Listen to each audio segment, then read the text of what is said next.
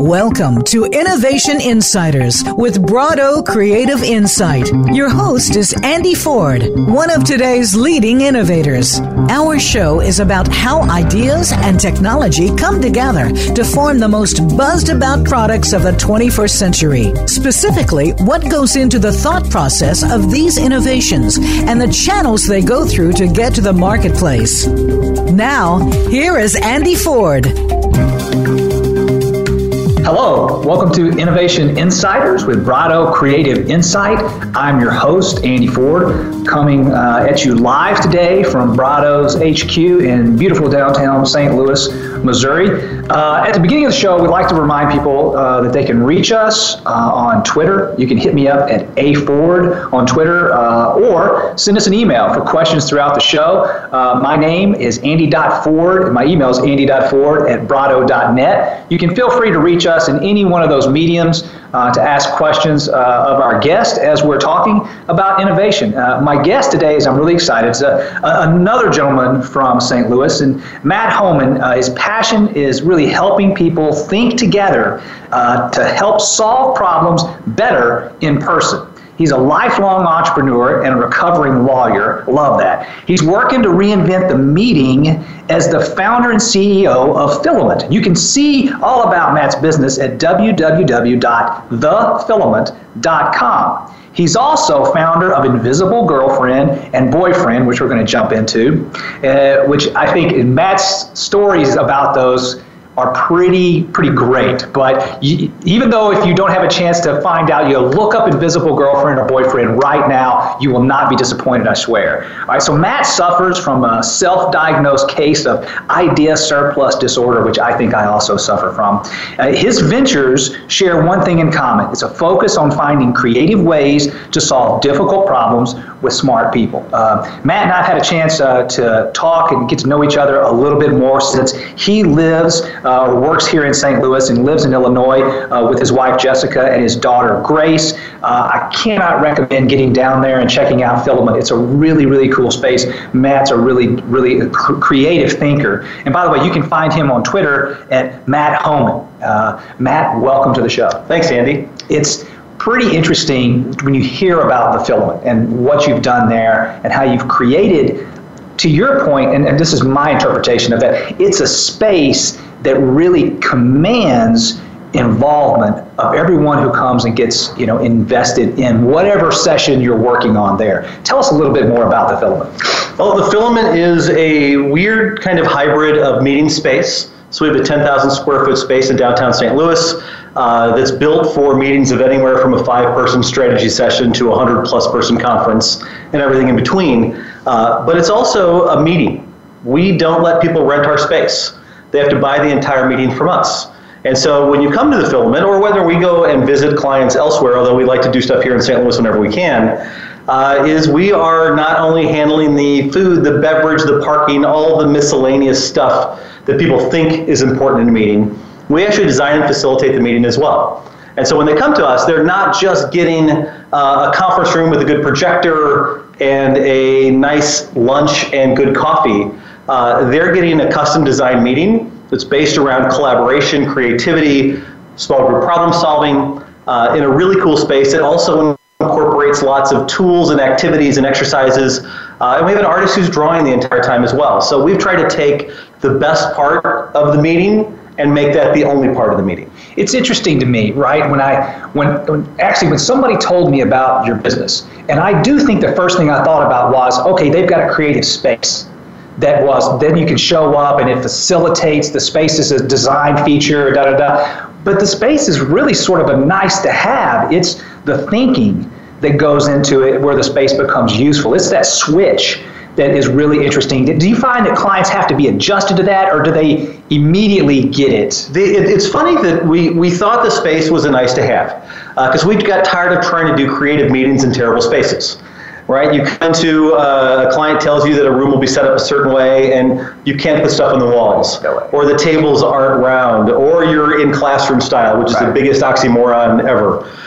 I just want to say right there, if you don't say anything else, classroom style. Is that not something we can kill? Can we just get rid of that altogether? It may be the worst thing. It may be the worst thing ever. So you don't learn anything there. You don't learn anything. And so when we decided to kind of think about an office for our team, in St. Louis, we have a really unique situation that the real estate here is not New York prices, San Francisco prices, Chicago prices. And so it was very easy to all of a sudden start thinking a little bit bigger. And so when we found the space and we ultimately expanded a couple times before we opened to the public, we've learned that the space does some really cool things. One is because you come in through a gigantic garage door, it's welcoming. You don't see the conference room seating anywhere. When you come in, it's leather couches, it's antique furniture, it's all kinds of, it's Post-it notes and colors and crayons and markers and Kool-Aid and just nearly anything that you might think feels or evokes creativity. And then on top of that, once people are there and they see it, they're feeling more creative, but they also are understanding that we've been intentional about the space. And so the other thing the space has done for us that we weren't able to do before is in the past, people would say, we want a creative meeting, we want to be innovative. Who else just like us in our industry have you done this exact same thing for before? And over again, we got this kind of, let's be innovative but safe. And when people come to us, not only because we control the meeting in so many ways, but because they walk in, they see we're intentional, our client list is actually pretty cool in that there's no common thread. We had someone look at these big posters of our clients the other day, and they said, what does everyone have in common? I said, they've been here. Whether it's a nonprofit, whether it's a retail giant, whether it's government entities, big corporations, local sports teams, any of those sorts of people, once they're there, they get past the, I'm hiring a consultant with industry expertise. And they then come to us and say, we need to have a meeting. And truthfully, we need to solve a problem. And we're problem-solving experts. And because so much of our stuff is built around small group interaction, and we work deeply with our clients to understand and kind of build out what might pass for content in a traditional meeting, we get past having to have the expertise, and the space is what drives that. It's fascinating to me is that years ago, I got asked to go speak for literally these people are facilitators for meetings. I mean, they're planners. But they're from the hotel industry, they're from food service industries, they are, in some cases, almost HR related, right? And the whole premise was, how do we make the meeting better?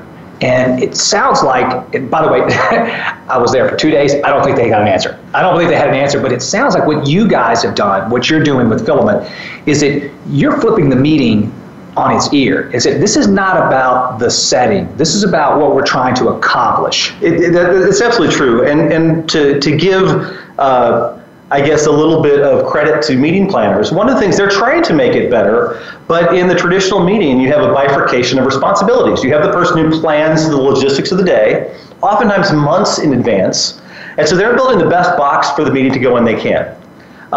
They're making the food the best they can, they're making the binders that everyone gets the best they can. They're trying to do what they can, but the challenge is the person who owns the outcome, whether it's the committee that's in charge of the meeting or the senior VP with the P&L that they're trying to manage to, or the head of sales. They parachute into the box that's already been built, and guess what they find? A screen, tablecloth covered long table at the front of the room, a podium. There's always one microphone less than the number of panel presenters. And so they all of a sudden find, without a significant amount of time and insight into what meetings can be, they just pour the exact same meeting in the exact same room. And so the meeting planners are really kind of dealt a bad hand in that they're not trusted to deliver expertise around content delivery. They're a logistics person. And it's one of the things I think that as meeting planners, if they really want an opportunity moving forward, is to try and elevate that expertise to get to the point of paying attention to what we get to pay attention to, right? Our space is built, we are not charging people for every $6 soda or $100 flip chart or $800 projector. We're welcoming them into our office, and the service we're providing them is the better meeting. And it's always funny when you see the traditional model, and it's easy to see why it's broken, but there's too many people who own too many different parts to coalesce and say, let's make it better.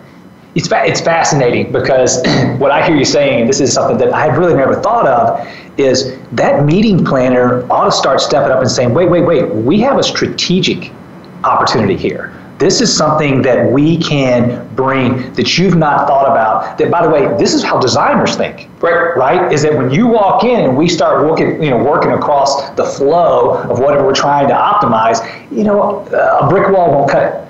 We've got to have something that becomes malleable and usable, and that's what you tapped into. But I can't imagine, and I hate to take a hard left here, but I kind of want to go, what the hell brought you to this idea? It was we don't have 47 minutes worth of just this story, so I'll be as brief as I can. I got 47 minutes. I think I used to be a lawyer, and I was writing about innovation, creativity, client service. I was one of the first legal bloggers. And so able to kind of build expertise in this world in a very short period of time versus decades of being an expert on the cocktail party circuit and so on and so forth. And I started to get asked to speak.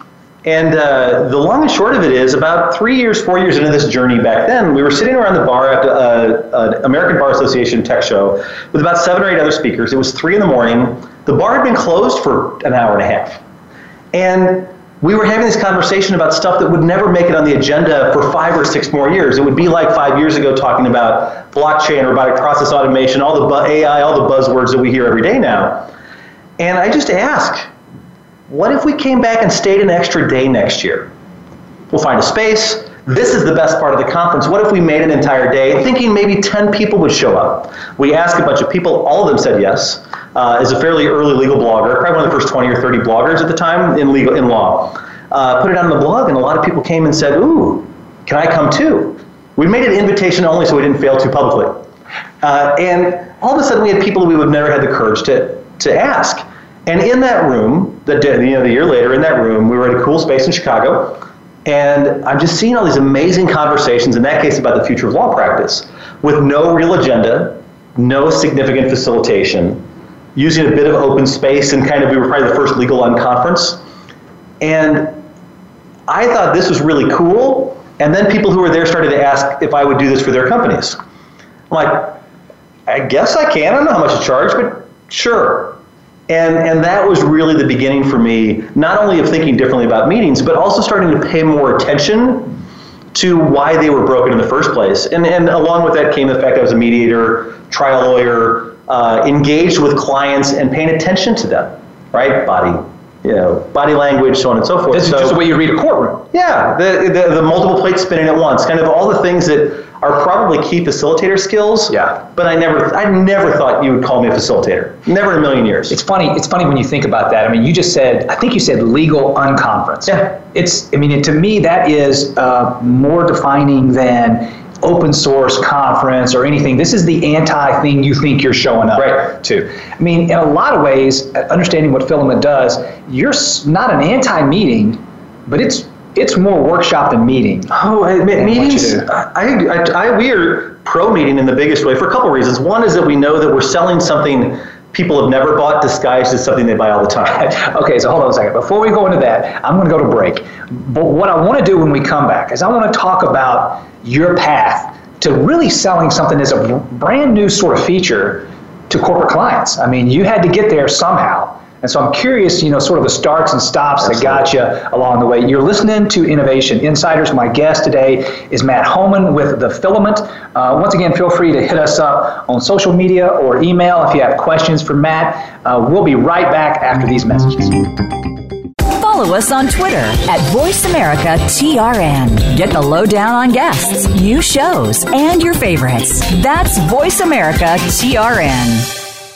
The Brado Innovation Labs are a fleet of mobile laboratories equipped with the tools needed to conduct in-depth innovation sessions, including rapid prototyping whenever and wherever you want it to be. Each lab is equipped with 3D printers, laser cutters, modeling software, and prototyping tools. The lab makes it easy to put prototypes into the hands of those who will be charged with the manufacturing, marketing, selling, and ultimately consuming in as little as a single day. Brado's Innovation Sprint streamlines what typically takes a month or longer into one intense productive week. At Brado, we take an inside-out approach to innovation that marries your company's inside expertise with consumers' outside insight, all in the same room. Together, this process helps to inform, research, design, and create alignment for your innovations. Our pursuit of intense empathy and innovation manifests itself in many ways, transforming traditional components of research into something much more powerful. For more information, visit brado.net, brado.net. Think you've seen everything there is to see in online television? Let us surprise you. Visit voiceamerica.tv today for sports, health, business, and more on demand 24/7. The pace of change in the world is increasing exponentially and shows no signs of slowing down. Leadership is evolving and requires more and more innovative leaders to keep up. Innovative Leaders Driving Thriving Organizations with Maureen Metcalf features interviews with global business leaders, thought leaders, and academics in a wide range of industries. Proven concepts and tools may be applied to build your organization and deliver sustainable success. Tune in every Tuesday at 2 p.m. Eastern Time, 11 a.m. Pacific on Voice America Business. Become our friend on Facebook. Post your thoughts about our shows and network on our timeline. Visit facebook.com/Voice America.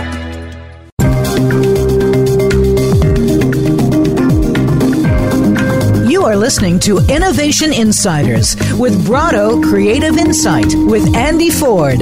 For more information about Brado, please visit brado.net. Again, that's brado.net. Now, back to the show. Welcome back to Innovation Insiders with Brado Creative Insight. I'm talking with Matt Homann. You can hit Matt up at www.thefilament.com or on Twitter at Matt Homann, Homann. By the way, we'll put all this in the podcast as well. Matt, when we were going to break, we were talking about the game change, sort of that unconference thing that you had when you were in the legal business. And then it led to this business venture that you're in. And we were just talking about, selling it really into corporate America. And you're talking about, somebody comes in and they're asking you for apples and you're introducing them to zebras, I think, in some cases. What are some of those starts and stops you had along the way? I'll tell you that the two, what I said before, and it's something that has been pretty kind of the big epiphany for me in just really the selling innovation period, is that we're selling something they've never bought, but it looks like something they buy all the time. And so we don't sell innovation, strategy, consulting, brainstorming, that sort of stuff. We sell a meeting. And guess what? Everybody in corporate America has meetings all the time. And what is also universally true is they're all terrible. We don't have to sell against the amazing meetings they're having in-house or the incredible strategy sessions that their internal teams are running. They come to us prepared, or at least hoping to have a better meeting. But what happens is that once they've used us once, they start to come to us with problems. Because they start to realize that what we're doing is this weird hybrid version of consulting and problem solving and strategy and brainstorming. And so when they come back, it's oftentimes not we have a meeting, it's we've got a team that needs to get from point A to point B. And that for us has been, I think, the big aha, is that we're selling something that they're used to buying. They've got budget for, they've already blocked off dollars, and we're selling against someone who is really good at taking every penny out of their pocket. I mean, hotels are effectively like casinos. Every part of that experience, from the multiple vendors you have to deal with for a single meeting, to even the way that they handle the sodas, make them too big for the glass, make them warm, take them when they're half away, is designed to leave a bad taste in your mouth as a meeting planner. Well, it takes money out of your pocket. Right. And so that has been the big aha. The thing that the mistake we made, and it comes to what we talked about in the first segment, is that we thought that meeting planners would be the perfect target. And they're not. Because we take too much away from them. What is a good target for us is the iconoclast inside an organization who has a reputation for trying new things, or the fairly high-level meeting plan, or the fairly high-level admin, who planning this 50-person meeting is a third full-time job for him or her, over the next 3 months. And so when we can find those people, then we get them into the space. And as we talked about before, the space sells it as well. It's like, oh, you guys are intentional, you think about things. And then it just becomes a conversation about desired outcomes and challenges. It's interesting, I think about those iconoclasts, those rebels, so to speak, whoever is in different companies that sees a vision, hears what you're talking about, and thinks to themselves, there's got to be a better way, right? Correct me if I'm wrong, but one of the things that I've run into and we've encountered in doing this series is that it seems like those people don't have a job description, or they're not all in the same place. That iconoclast could be an admin. It could be somebody who's a marketer or a designer, or maybe they're in production somehow. How do you find those people, or do those people find you? It's a mix of both. We find them by asking people in target companies who the crazy people are, right? Who are the people who would get in trouble for trying new things if they weren't so successful? and that the person who gets the most permission. Those kinds of questions find us that person. But it's also true that the people who have innovation titles, and it's true in St. Louis, it's true nearly everywhere else, is there's a lot of people who the title isn't to drive innovation. The title is almost a press release title, right? Hey, look, we have an innovation person. And there's a lot of innovation theater that happens, right, in this town, both in the startup world and in the big corporation world. Look at every press release that has the word AI in it, and you can identify about a third of those folks. But you find that the person who is, I'll give you an example. If I go to the CIO in any organization, and they may or may not have time for us, but if I find out who the person is in charge of, for them, of looking into the next 5 years, that's the person we want. Same is true from the CFO standpoint, or even the CEO. It's not the person who is totally focused on the day-to-day. It's the person who's in charge of trying to think differently about stuff. That next phase. Yep. That next phase. I've never heard somebody talk about it quite like that, and I think it's really, really smart, is that, ask who the crazy people are. I look for where are the pockets of visionary that are trying to tap into something new and different. And we got an email here that literally, I think is, somebody went to the website, they checked out the space, and they said, this is a really cool thing in St. Louis. Are you going to replicate that elsewhere? Is that something that looks like it's scalable, movable? How do you feel about that? I think that's the question we get asked all the time. The challenge we have in the startup world, and it's not uncommon, is that people look at our fairly small team and say, we're hiring you, Matt. We're not hiring Filament in some situations. But we also know that there are people in multiple industries who can do this. They're just not, just like I might not have the innovator title, they're not the facilitator title. They're a creative director, they're a teacher, they're a former lawyer, they're any of these number of things. So we know that we're building up that bench of talent to bring in. But the second thing from an expansion standpoint is that while real estate prices aren't as low necessarily everywhere else as they are here, meetings are just as bad in every city. And one of the things that we believe, it's kind of like the if it plays in Peoria statement that we may have heard 50, 60 years ago, is that if we can do it here, and I think we're being fairly successful at it for 2 years in, there are lots of other cities where the appetite for trying new things isn't as circumspect. Right. When I started practicing law, a solo lawyer that I worked for said, one lawyer in a small town will starve, but two will get rich. And so we think that in some cities, there is some validation that there's already creative stuff happening in this space. But again, our approach feels pretty unique, and from a business model standpoint, we're not seeing it anywhere else. No, it's funny because having moved here to work for Brado almost 7 years ago, I have had those moments of, this is happening in New York, right? This is happening in LA or San Francisco or Austin or Boulder, or name a cool city. And you kind of go, yeah, right, that's where that pocket is. And then when people told me, hey, go check out Filament, you got to meet Matt. I think, Matt, not to insult you, but I think people thought, you don't seem normal, you should go meet Matt, because he also does not seem normal. That's right. And I take that as a compliment from me. But when I went to your space, and I remember walking in, and I'm thinking, okay, this is something that I didn't expect here. But I think to your point is that it's not the space that makes it unique, it's the approach and the people who can help take that unmeeting approach exist. Right. It's just identifying them, finding a way to plug them in, and then sort of ramping the space up. It's absolutely right. And the thing that it sounds like it is kind of counterintuitive, but it's a dramatically harder meeting to run when you've got 10 senior execs who all in every other room are always the smartest person in the room. Because then it's not process driven, it's outcome driven. You need to get them from point A to point B, and you'll take every tool in your arsenal to get them there. When you have 100 people in a room, or 1,000, like we facilitated 1,000-person meetings, process takes over. And so if it makes sense, you can have a less talented person running a bigger meeting, because then it's personality and practice and process versus someone who has to be able to tell a 70-year-old billionaire founder, shut up. Yeah, stop. You're ruining this meeting for the rest of everybody else. It's a really interesting perspective, and I'm going to ask you something that I wasn't planning on asking, so it's going to feel like it's coming out of left field, okay? But you can train facilitation or moderation, right? Yes. You can train those things.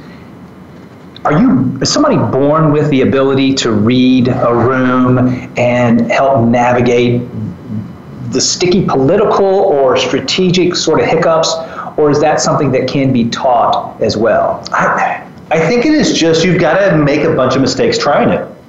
So it's definitely something that's taught. It's something that can be coached. It's also something that there's all these life experiences that get them to that point that don't include a facilitation component. And so that's one thing that we've struggled with early on, because we thought the business model, we thought we had the right kind of people, we thought we had the right roles before we'd open the space.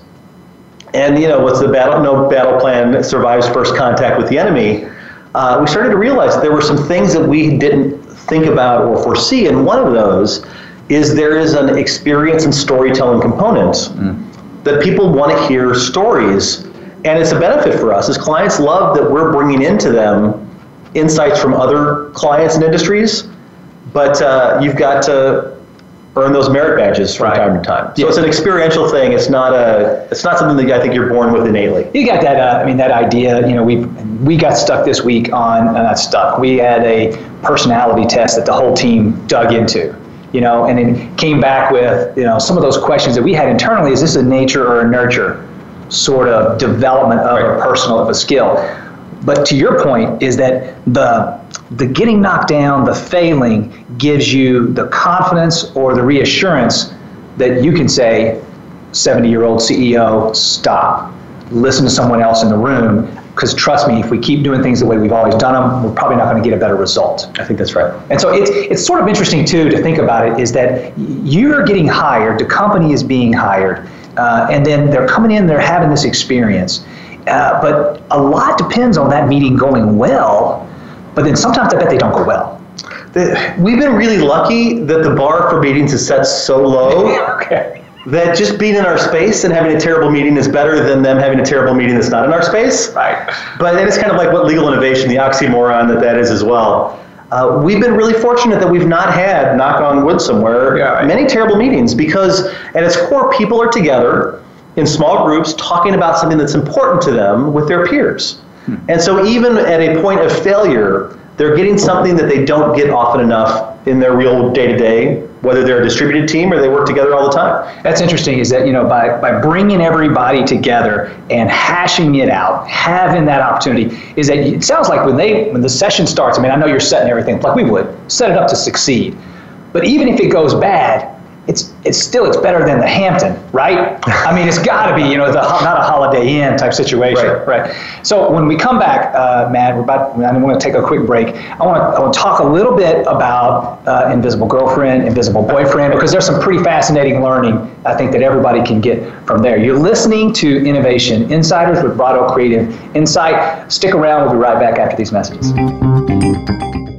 Follow us on Twitter at VoiceAmericaTRN. Get the lowdown on guests, new shows, and your favorites. That's VoiceAmericaTRN. The Brado Innovation Labs are a fleet of mobile laboratories equipped with the tools needed to conduct in-depth innovation sessions, including rapid prototyping whenever and wherever you want it to be. Each lab is equipped with 3D printers, laser cutters, modeling software, and prototyping tools. The lab makes it easy to put prototypes into the hands of those who will be charged with the manufacturing, marketing, selling, and ultimately consuming in as little as a single day.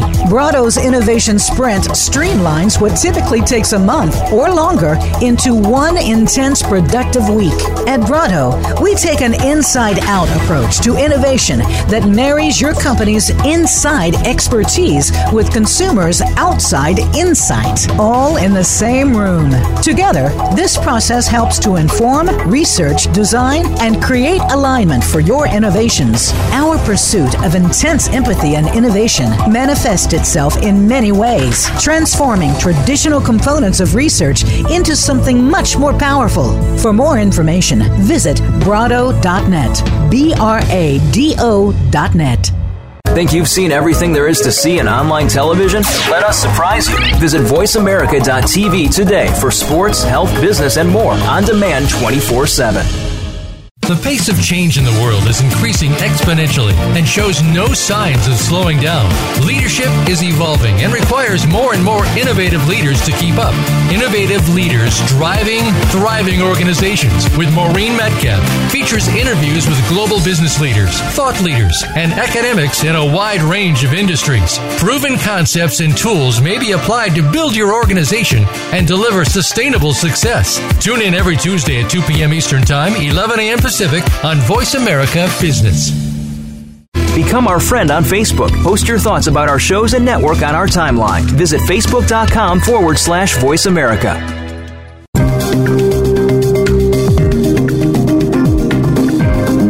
You are listening to Innovation Insiders with Brado Creative Insight with Andy Ford. For more information about Brado, please visit brado.net. Again, that's BRADO.net.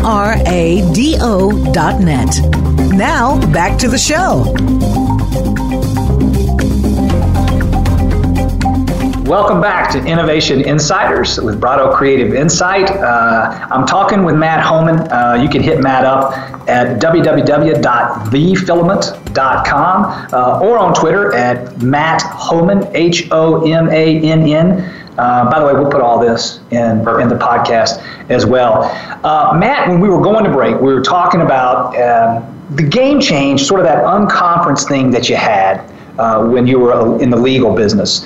And then it led to this business venture that you're in. And we were just talking about, selling it really into corporate America. And you're talking about, somebody comes in and they're asking you for apples and you're introducing them to zebras, I think, in some cases. What are some of those starts and stops you had along the way? I'll tell you that the two, what I said before, and it's something that has been pretty kind of the big epiphany for me in just really the selling innovation period, is that we're selling something they've never bought, but it looks like something they buy all the time. And so we don't sell innovation, strategy, consulting, brainstorming, that sort of stuff. We sell a meeting. And guess what? Everybody in corporate America has meetings all the time. And what is also universally true is they're all terrible. We don't have to sell against the amazing meetings they're having in-house or the incredible strategy sessions that their internal teams are running. They come to us prepared or at least hoping to have a better meeting. But what happens is that once they've used us once, they start to come to us with problems. Because they start to realize that what we're doing is this weird hybrid version of consulting and problem solving and strategy and brainstorming. And so when they come back, it's oftentimes not we have a meeting, it's we've got a team that needs to get from point A to point B. And that for us has been, I think, the big aha, is that we're selling something that they're used to buying. They've got budget for, they've already blocked off dollars, and we're selling against someone who is really good at taking every penny out of their pocket. I mean, hotels are effectively like casinos. Every part of that experience, from the multiple vendors you have to deal with for a single meeting, to even the way that they handle the sodas, make them too big for the glass, make them warm, take them when they're half away, is designed to leave a bad taste in your mouth as a meeting planner. It takes money. Buys it. It takes money out of your pocket. Right. And so that has been the big aha. The thing that we made, the mistake we made, and it comes to what we talked about in the first segment, is that we thought that meeting planners would be the perfect target. And they're not. Because we take too much away from them. What is a good target for us is the iconoclast inside an organization who has a reputation for trying new things, or the fairly high-level meeting plan, or the fairly high-level admin, who this planning this 50-person meeting is a third full-time job for him or her over the next 3 months. And so when we can find those people, then we get them into the space. And as we talked about before, the space sells it as well. It's like, oh, you guys are intentional, you think about things. And then it just becomes a conversation about desired outcomes and challenges. It's interesting, I think about those iconoclasts, those rebels, so to speak, whoever is in different companies that sees a vision, hears what you're talking about, and thinks to themselves, there's got to be a better way, right? Correct me if I'm wrong, but one of the things that I've run into and we've encountered in doing this series is that it seems like those people don't have a job description, and they're not all in the same place. That iconoclast could be an admin. It could be somebody who's a marketer or a designer, or maybe they're in production somehow. How do you find those people, or do those people find you? It's a mix of both. We find them by asking people in target companies who the crazy people are, right? Who are the people who would get in trouble for trying new things if they weren't so successful? and that the person who gets the most permission. Those kinds of questions find us that person.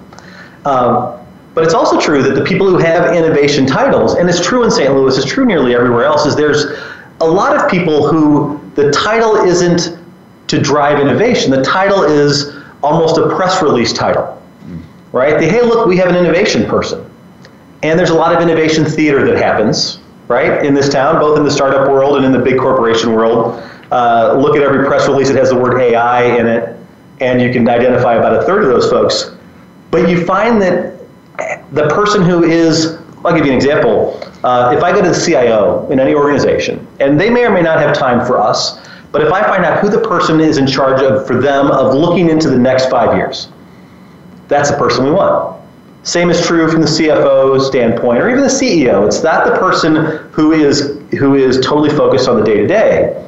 It's the person who's in charge of trying to think differently about stuff. That next phase. Yep. That next phase. I've never heard somebody talk about it quite like that, and I think it's really, really smart, is that, I ask who the crazy people are. I look for where are the pockets of visionary that are trying to tap into something new and different. And we got an email here that literally, I think is, somebody went to the website, they checked out the space, and they said, this is a really cool thing in St. Louis.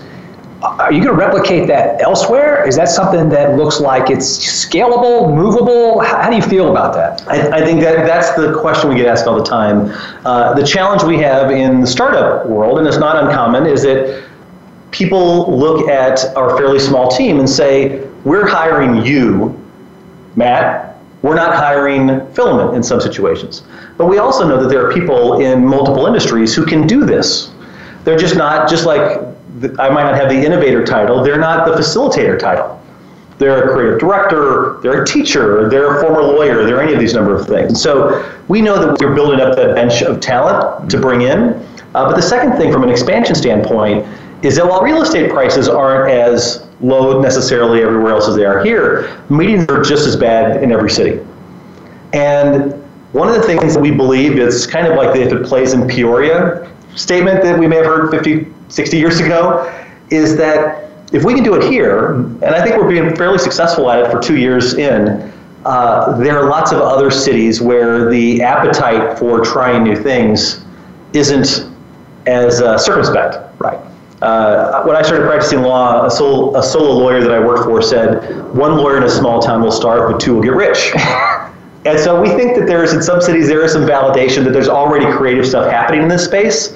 But again, our approach feels pretty unique, and from a business model standpoint, we're not seeing it anywhere else. No, it's funny because having moved here to work for Brado almost 7 years ago, I have had those moments of, this is happening in New York, right? This is happening in LA or San Francisco or Austin or Boulder, or name a cool city. And you kind of go, yeah, right, that's where that pocket is.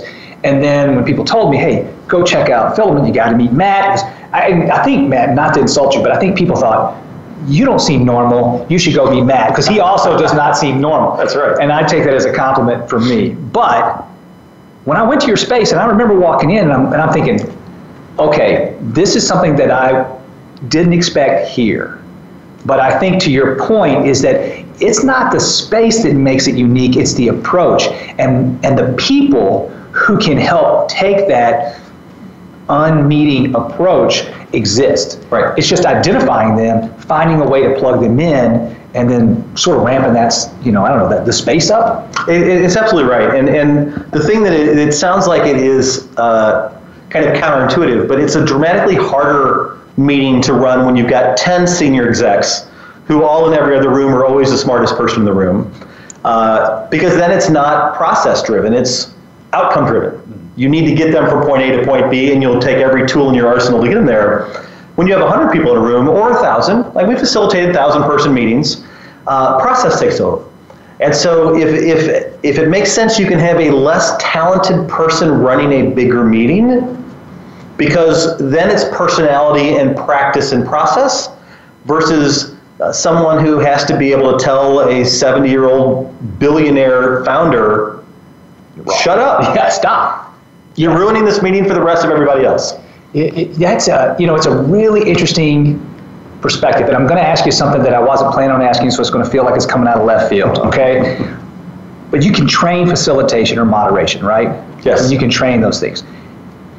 Is somebody born with the ability to read a room and help navigate the sticky political or strategic sort of hiccups, or is that something that can be taught as well? I think it is just, you've got to make a bunch of mistakes trying it.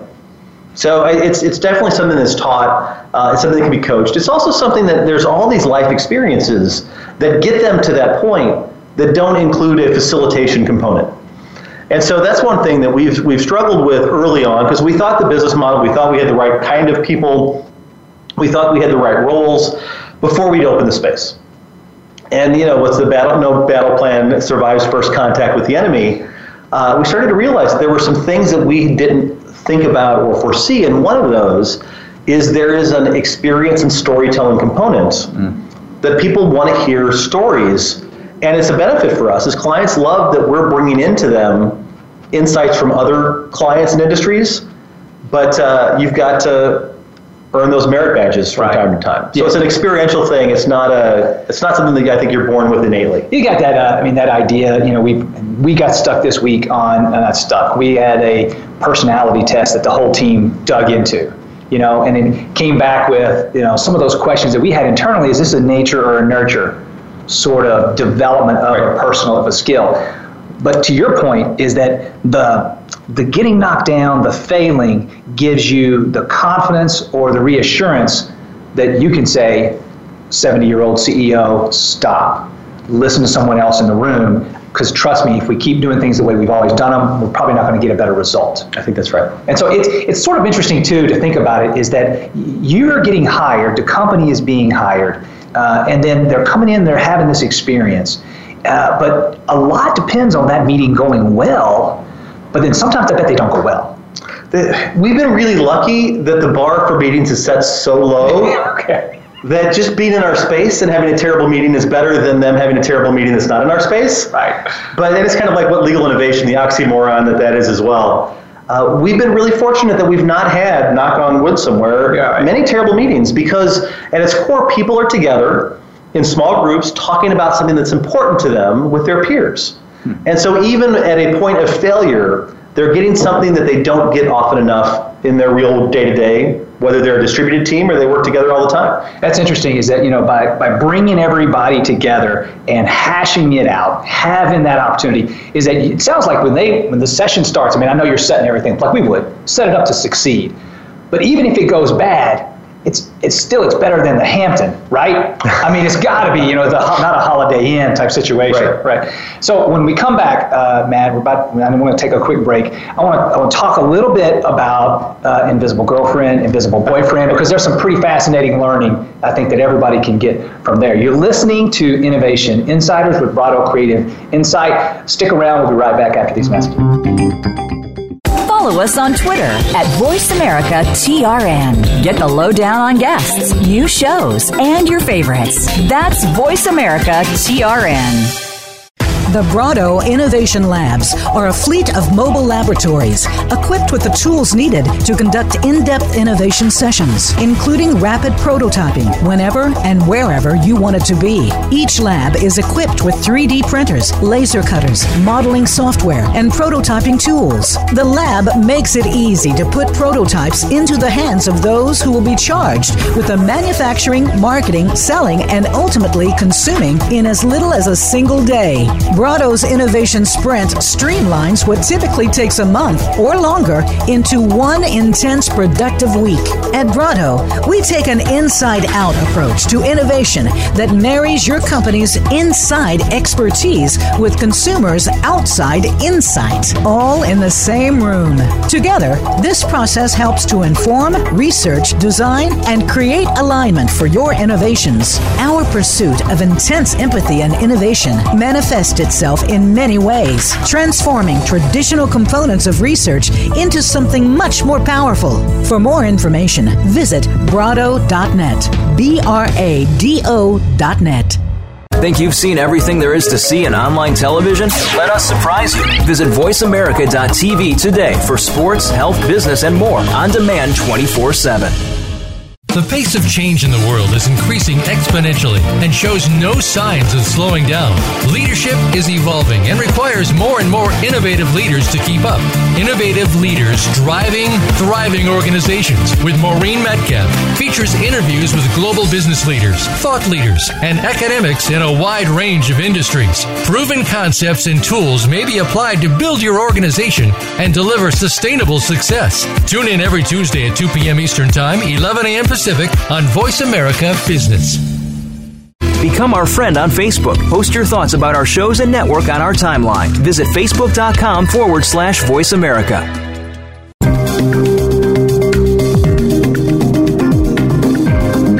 You are listening to Innovation Insiders with Brado Creative Insight with Andy Ford. For more information about Brado, please visit brado.net. Again, that's BRADO.net. Now, back to the show. Welcome back to Innovation Insiders. I am your host, Andy Ford.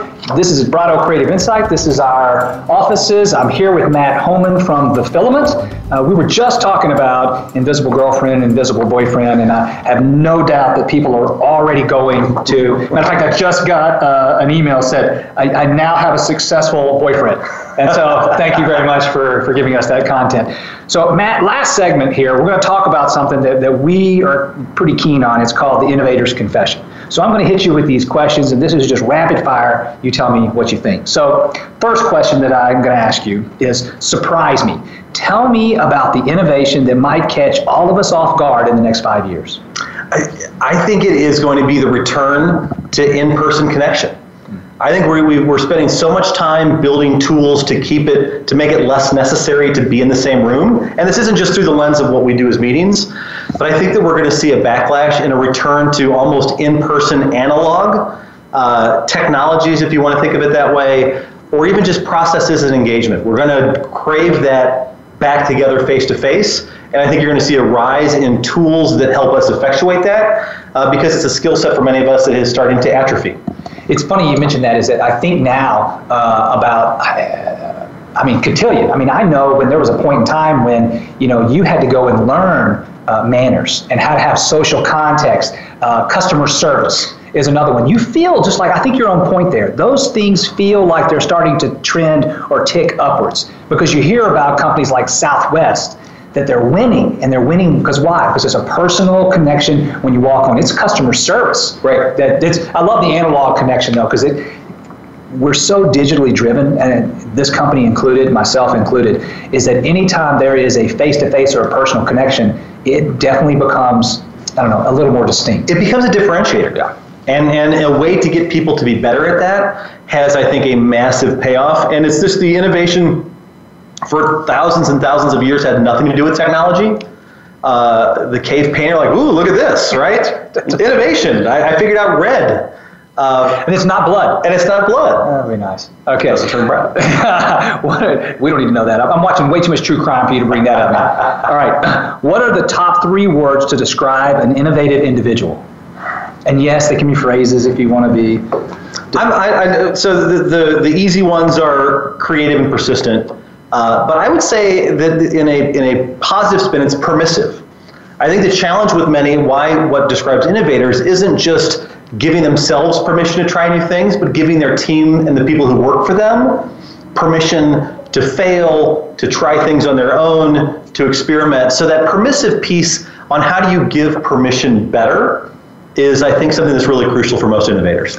Yeah, it's funny now when I think about a true innovator and the terms that you've given us today, but that a right to fail or the ability to have that license to go out, fall down, and get back up, that's a common thread through this. I mean, clearly, just from the hour we've spent here talking about some of the ventures that have not failed, but by your admission, retooled, readjusted, you feel comfortable doing that. How do you encourage your team to have that same right? I mean, it's hard because in a small team, you want to do cross-functional, cross-training things, but you also know that unless you have 20 people who have 5 people who have these same roles, there's too much work to do to cross-train everybody.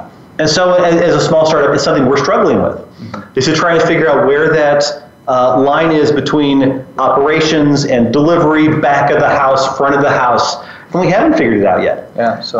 But it's something that is, when we work with clients, we talk about experimentation a lot. Pilot, betas, experiments, that language buys permission in a way that initiative doesn't. It's got a gentleman who works here, Jeff, and I remember when he was a corporate client, he would always say, we're going to try an experiment.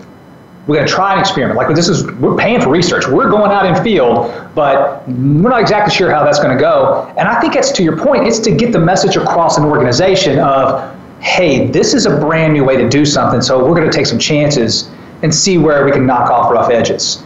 Other than your own, next question. Who or what is the most innovative company in the world today? You know, the easy ones are the Apples and so on and so forth. The one that I'm actually most interested in, and it may not be the most innovative, but it is, I want to see what Lyft does, right? So Lyft is in a kind of the classic second to market. They've managed to build a fairly significant business doing exactly what a competitor has done with marginal innovations at the edge. And they all of a sudden got this culture boost when you saw that Uber ran into all of its culture challenges. So I don't know that they're the most innovative, but they've got an opportunity. Yeah. And so with whether it's a mix of the self-driving cars, the kind of being ahead of the business model, and with a bit of a good guy persona, that's the one that I'm most interested in to see if they take what's been given them and running with it. Absolutely. Yeah, because first of all, it's already, revolutionary. Can you imagine what self-driving cars could do to us? Talk about technology having an impact, through phones. That is a pretty cataclysmic shift. Right. I think it's interesting too when you think about innovation. It's not just product, it's not just message, but it's culture, isn't it? That's something that you're clearly trying to establish in your company as you talk about the growth and development. How many companies actually capitalize on the culture to really focus and help innovation? We've gotten rid of culture as a language, as a word in our business for lots of reasons. When people come in and you say, do you have a good culture? This is true of nonprofits, of any company. Oh yeah, we all like each other, and we believe in the mission of the business. We've got a good culture. Then I ask them, I say, have you guys ever had a meeting, 10 people in a room, and the person at the front of the room says, we all agree? We're all good? Great. And then walks out, and the meeting after the meeting starts happening. I'm like, that's culture too. And so we spend a lot of time with our customers talking about an operating system, right? Just like an operating system on the computer, there's some legacy things it has to do and interact with. but it's a set of instructions. And then it dovetails into what are the bugs of our operating system, what are the features. And bugs are really great because they're problems without blame. And taking that language and now building that into, well, how do we experiment? What's our pilot? How do we roadmap out to fix our meetings are bad? How do we fix that bug? We don't know, we work in silos. Everybody, we draw silos on our whiteboard every meeting at least twice. How do we experiment to break those down? And so from culture, everybody's broken in completely similar ways, but we tend to underestimate the dysfunction in our competitor, in our cell, or we overestimate the dysfunction in our own organizations and underestimate it everywhere else. Yeah. And so for us being able to shine a light and say, nope, you're all screwed up, let's fix it. Let's fix it. That helps out. I love the idea of, i.e., let's stop talking about problems, obstacles, barriers. Just calling them bugs, because a bug can get fixed. Right, and be prioritized for when it needs to be fixed. So I got a ton of more questions that I could actually ask you. Now, this is an interview that could go on, which is another actually common thread for most of our interviews is that you get somebody in here who's passionate about what they do. And in our case, from an innovator's point of view, it's easy to have this conversation. It feels like, for me, it feels like I'm not working at all. But I'd say there's some questions I'm going to ask you offline, and then I'm going to float them through. We're going to actually play this as well. So it has been just an absolute pleasure to have Matt Homann with us today. You can reach Matt at thefilament.com. I assume emails, through that as well. You can also find Matt on Twitter at Matt Homann, Homann. He's available there, and he will tweet you back and forth, or Invisible Girlfriend, Invisible Boyfriend. Matt, it's been a pleasure to have you in Brado Studio today. Thank you for joining us. It's been a wonderful conversation for us. I hope you've enjoyed it as well. I have. Thank you very much. So thank you for listening to Innovation Insiders with Brado Creative Insight. Join us next week or hit us up on the socials, and we'll be glad to get back in touch. Until then, thanks.